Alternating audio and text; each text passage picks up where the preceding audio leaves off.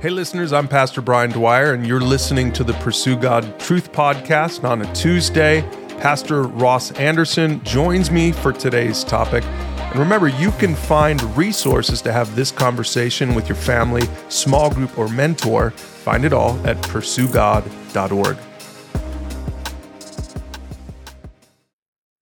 Well, Ross, today we're talking about probably the weirdest topic we've covered on our podcast. We're going to talk about demon possession, what every Christian should know. So we're going to cover, what allows a person to be demon possessed. How can you know if someone's demon possessed? Can a Christian be demon possessed? What can you do about it? That's what we're going to cover today. But we probably should start with the most basic question of all, Ross. Is that really a thing still? I mean, you read about it in the New Testament, but does it still happen today, 2,000 years later? Yeah, it's a great question because you see it in popular movies and media and so forth. Really makes a big deal out of the role of demon powers and entities and stuff like that.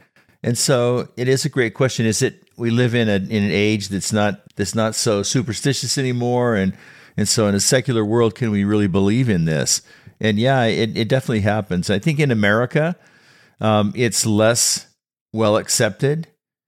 But if you travel around the world, and if you're with Christians in other parts of the world and the 2/3 world, there's common stories everywhere.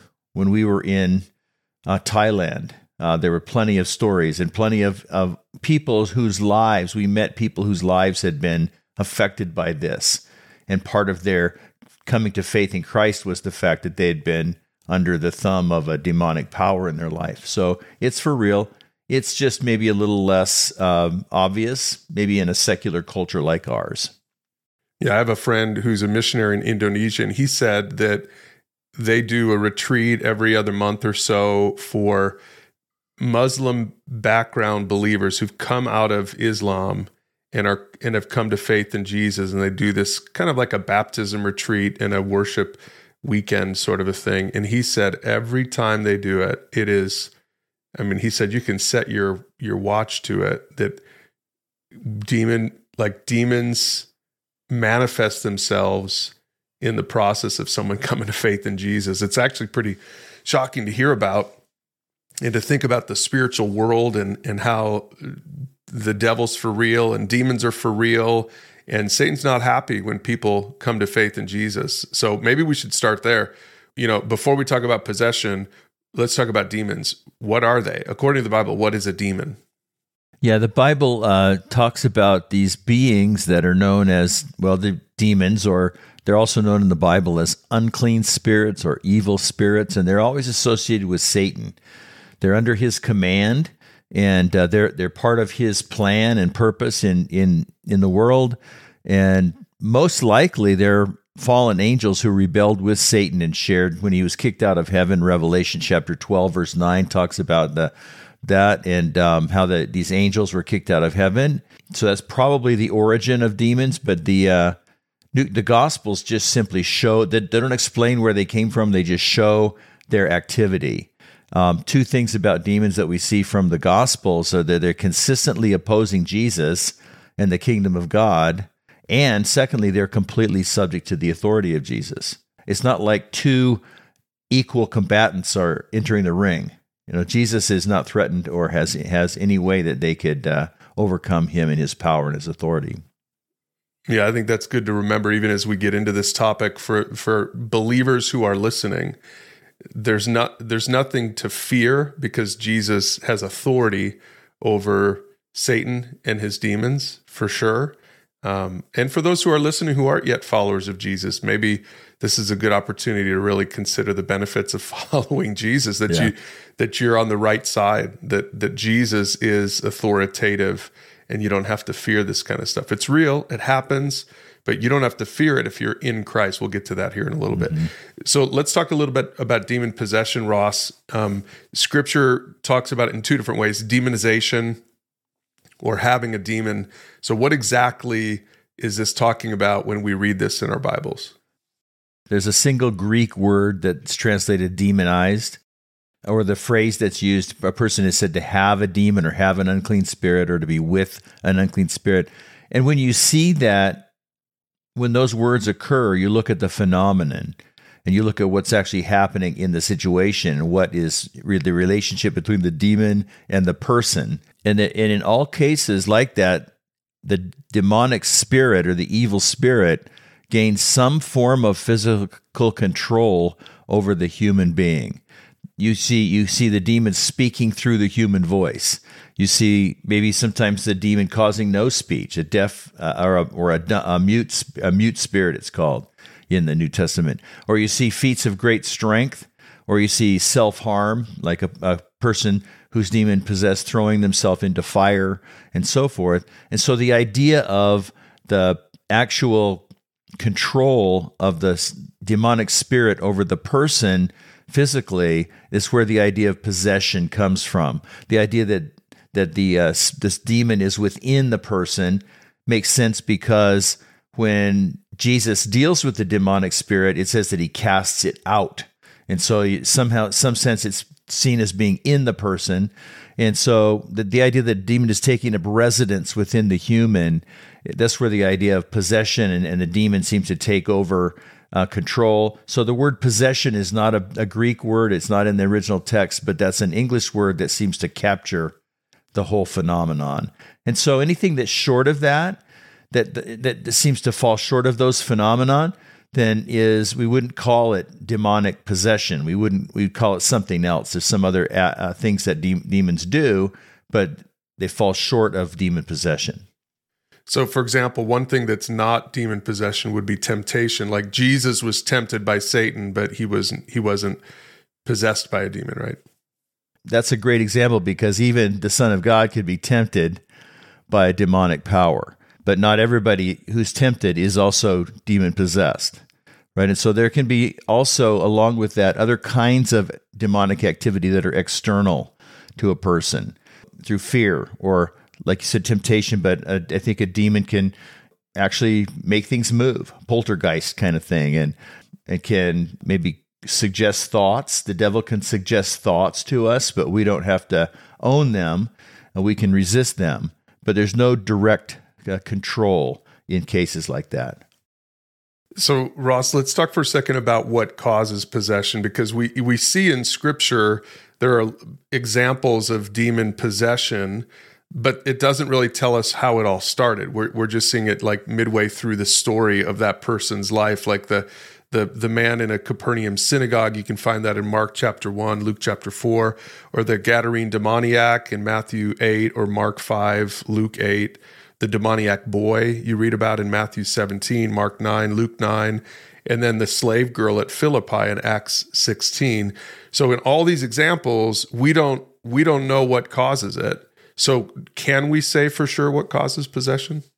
I don't think that biblically we can. So there's a lot of folklore about that. All of that's just conjecture, or it's based on people's personal experiences. I'm sure there's plenty of people who have been delivered from a demonic possession and come to faith in Christ, and they can reflect on what happened in their life. But that doesn't become authoritative. That's just a collection of anecdotes. And so biblically, there's nothing in Scripture that really says ABC. This is how it happens. Right. So yet there's some hints in Scripture, and it's probably worth talking about some of the things that this Scripture hints at in this matter. Judas is a good example. Judas, we see at the end of the gospel story that he is taken possession of by a demonic power to go and betray Jesus. He was the treasurer of the disciples. He would help himself to the money bag. People offered him money. He was going to steward it for the team. And the record is that he helped himself. He was not scrupulous with that. And so there was a foothold, we might call it a foothold or a gateway for Satan to enter his life by appealing to and him responding to his greed. And so when the Bible tells us later that Satan entered Judas, Judas doesn't even seem to be aware of it.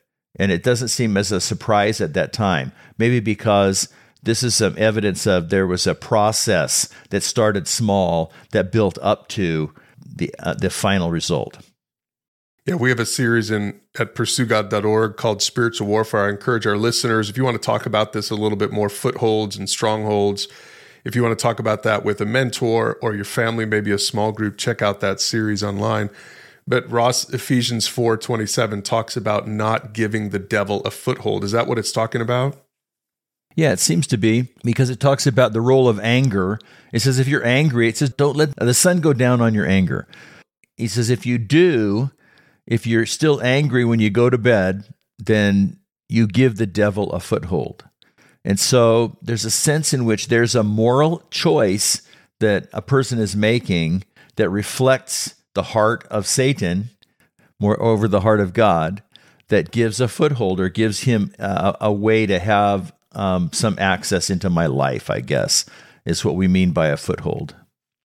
Okay, so how do you know if a person is possessed or not? What are some of the signs or some of the manifestations of demon possession, whether what we read in Scripture or maybe some things that maybe our listeners are aware of just in practical experience these days?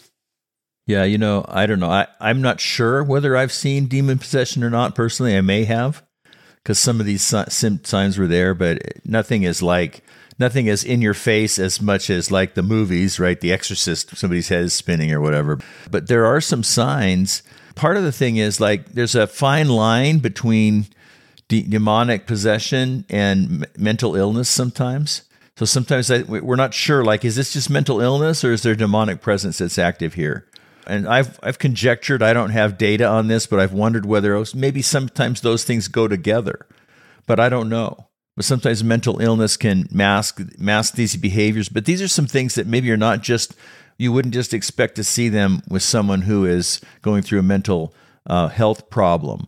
That they probably indicate demonic possession. There's definitely a response to the presence of Jesus. We see in the Gospels an instantaneous knowledge about who Jesus is and even a fear of the presence of Jesus. Somehow, the presence of a Christian, because the Holy Spirit lives in us, creates a violent reaction on the part of that person, or they become sick or something like that. There could be threats. There could be strange guttural type noises or utterances in counterfeit languages. There could be, this is something that the demonic presence makes itself known through the person's vocal cords. There might be yelling, cursing, growling, demonstrating superhuman strength, being thrown on the ground, being stripped naked, just some dehumanizing things that the demon will express through that individual might be signs of demon possession. Yeah, this is what my missionary friend in Indonesia said as he was describing some of these retreats where these Muslim background believers, he said they'd be worshiping, and the first time he saw this, he was so shocked, but his trainer, the guy who was running the event, said, "Hey, you just need to be ready. Here's what's going to happen. We're going to have a worship time, and we're going to be worshiping Jesus. And about an hour in, you're going to start seeing this kind of stuff, growling, cursing, superhuman strength." And he said that they ended up just honestly like wrestling, praying over people, being ready to sort of wrestle with them a little bit. It was kind of chaos as he was describing it. And I thought, man, I've never seen anything like that. Most Christians listening to this have never seen anything like that. And for us, we might say, that just doesn't sound right, because we're putting our experiences through the filter of what's normal to us in American Christianity. Right. And yet if we would put it through the grid of maybe early biblical Christianity, we would say maybe that's a little more normal than we think. Maybe it's a little more normal than our experience. I think culturally we have Americans, we like to think we're sophisticated and that we're culturally better. It's really a bias that we have built into our Western culture. Well, so Ross, why do you think we don't see it as much then in American churches as we hear about it with missionaries? I mean, I've experienced some of this stuff we're talking about. I've experienced on missions trips, but I haven't experienced here in the United States. So why do you think? I mean, I don't know if there's a biblical reason for that, but what are your thoughts? I've thought about this often, especially after we had been, in Asia and had seen some of these things happening elsewhere in a different rate than in America. I've thought about, partly because, I think in a culture like ours, it's so secular and that has become more atheistic, and has rejected God because of science and because of, other factors, Satan just doesn't really need to do it. I mean, I think that he can control people in our culture in different ways. He can control people through the thoughts or through the culture itself. And maybe it's simply that it's happening, but it's just not manifest in the same way. Maybe there's people all around us who are influenced in this manner, but it doesn't come out, in the interactions that we have. But I think probably the former. It's just that Satan has a different tactic, a different approach for our culture, for our society, because we're already well past believing in God. And believing in, and maybe it wouldn't help him to raise the question of the reality of the supernatural in our culture, because that's what would happen as a result. Yeah, that's a good point. Well, I know another question our listeners are probably asking is, could all this stuff that we read about in the New Testament, could that just be mental illness? In other words, demon possession isn't really a thing. Maybe that's what they called it 2,000 years ago. But when I read these things, I'm like, clearly this person has a mental illness. What would you say to that? Yeah, again, that's sort of reading back our experience and our filter through the Scripture and seeing those experiences. But there are some clear differences to what you read, the accounts you read in the New Testament, and anything that you've probably ever seen with someone who has a mental health issue. They're different. There's this sense of this spiritual reality that seems to pervade the scene. There's Jesus. Jesus can remove the demon, and he doesn't say that he healed a person of an illness. It says that he cast out a demon. And so the result of Jesus' action shows that there's something real going on there.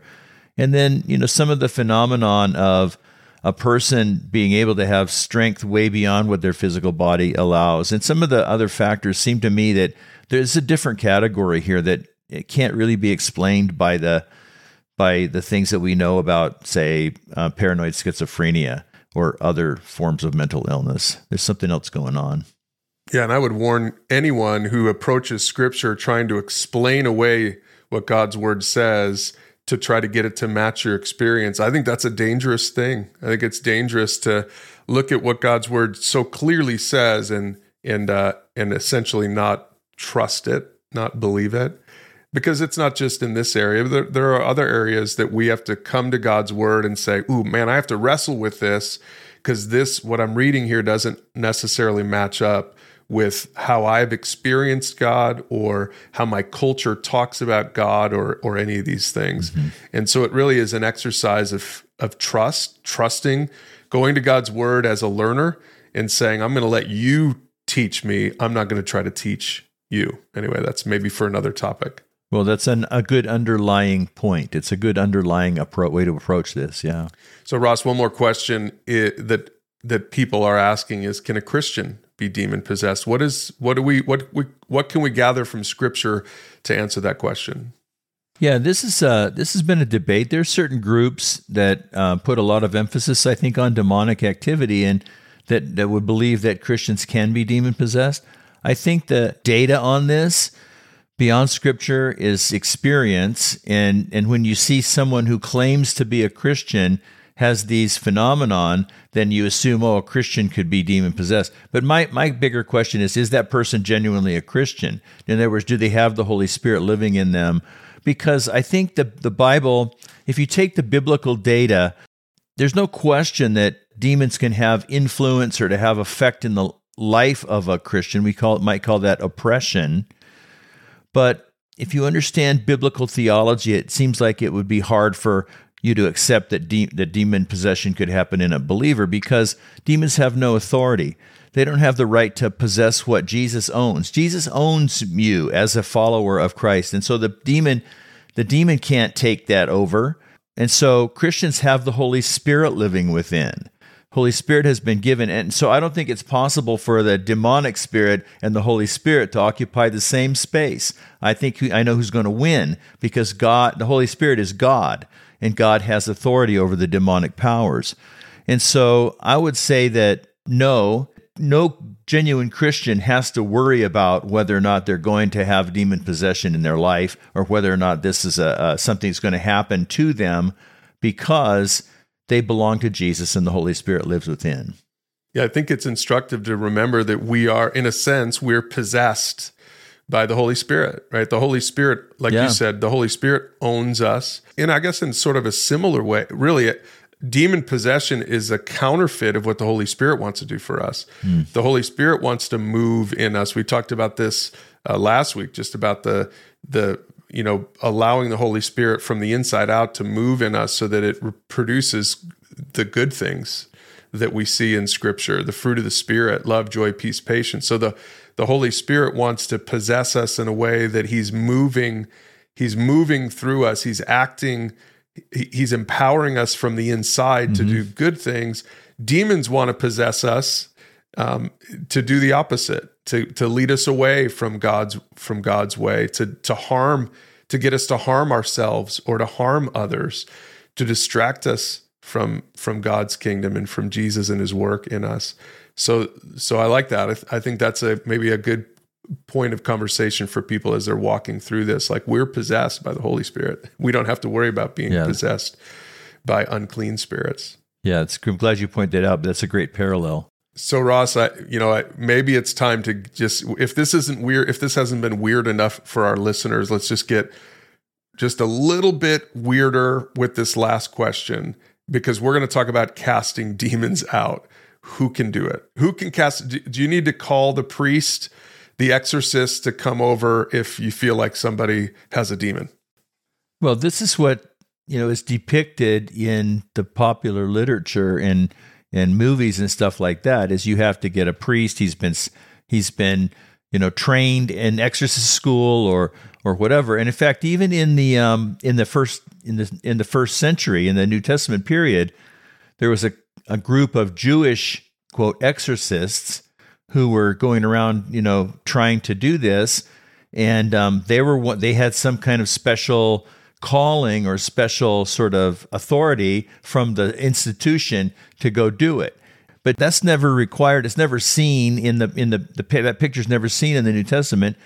In the book of Acts, in the Gospels, you see Jesus is doing most of them, but He sends out the 70. He had the 12, his closest followers, and then he had the 70, which was the next layer of disciples. He sent them out and He empowered them to cast out demons and to heal people and all the rest. And then in the book of Acts, you see then Jesus has gone from the scene, ascended into heaven, and then you see the church as a whole. Believers and all kinds of believers are casting out demons in the book of Acts. And so it's really not about me or any special powers that I might have. It's not about some technique or some special holy water that I need to have blessed by the Pope or something like that.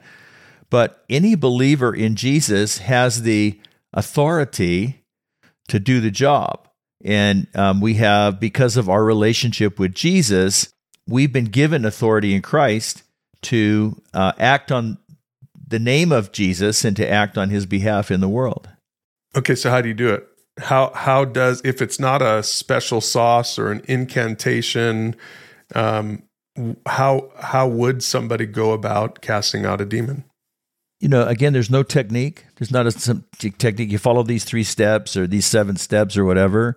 But you see the literature, and some of the people out there who are kind of big on this are putting out, you got to follow this, you got to do it. Like, you got to have a conversation with the evil spirit where you have to kind of learn its name or something like that. No, that's unnecessary. You just simply do it, say it. Jesus said, be gone. But we say, I'm going to claim my authority in Jesus as a follower of Christ, a believer in the Lord Jesus Christ, who is God forever, trusting in Jesus, trusting in the blood of Christ. He's my Lord. He's given me the right, the authority to deal with you, I'm saying to the demon, and then you just command it to leave in the name of Christ. You just say, be gone in the name of Christ. Now, that might not be as simple as it sounds, because the demonic power is going to try to avoid that. So they're going to try to scare the Christian. They're going to try to distract you with phenomenon that are like not to the point. And so it's easy to be deterred from this, but it's simple. And this is just simply taking and claiming the authority of Jesus in my relationship with him and exercising that authority over the demonic power.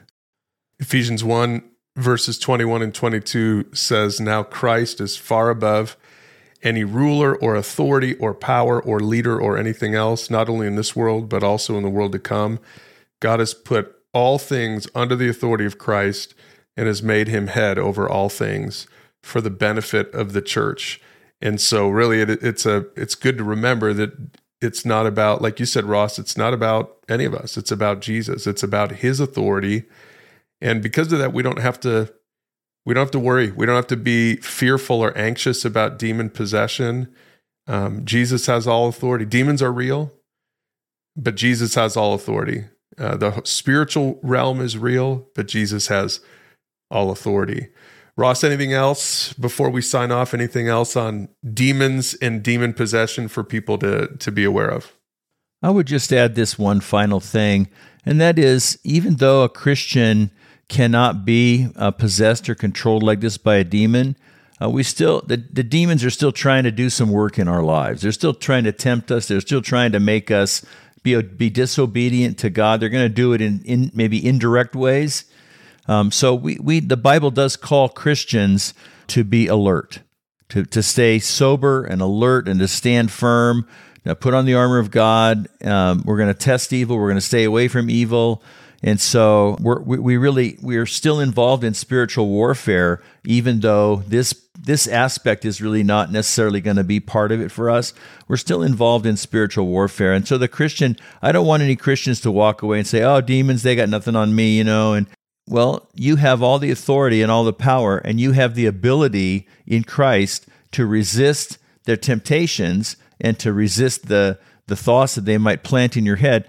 But you got to be ready for that battle. You got to be alert. You got to be in prayer. You have to be aware of the things that the enemies will want to do in your life. Maybe there's some typical patterns in your life where you say, "Oh, I blew it again," and be alert, on guard, and engaged in the process of experiencing Christ's victory in your life. If you want to learn more about spiritual warfare, if you want to go through that series with a small group or with a mentor, or even just with your family and family devotions over the next few weeks, you can find all of that at pursuegod.org/warfare.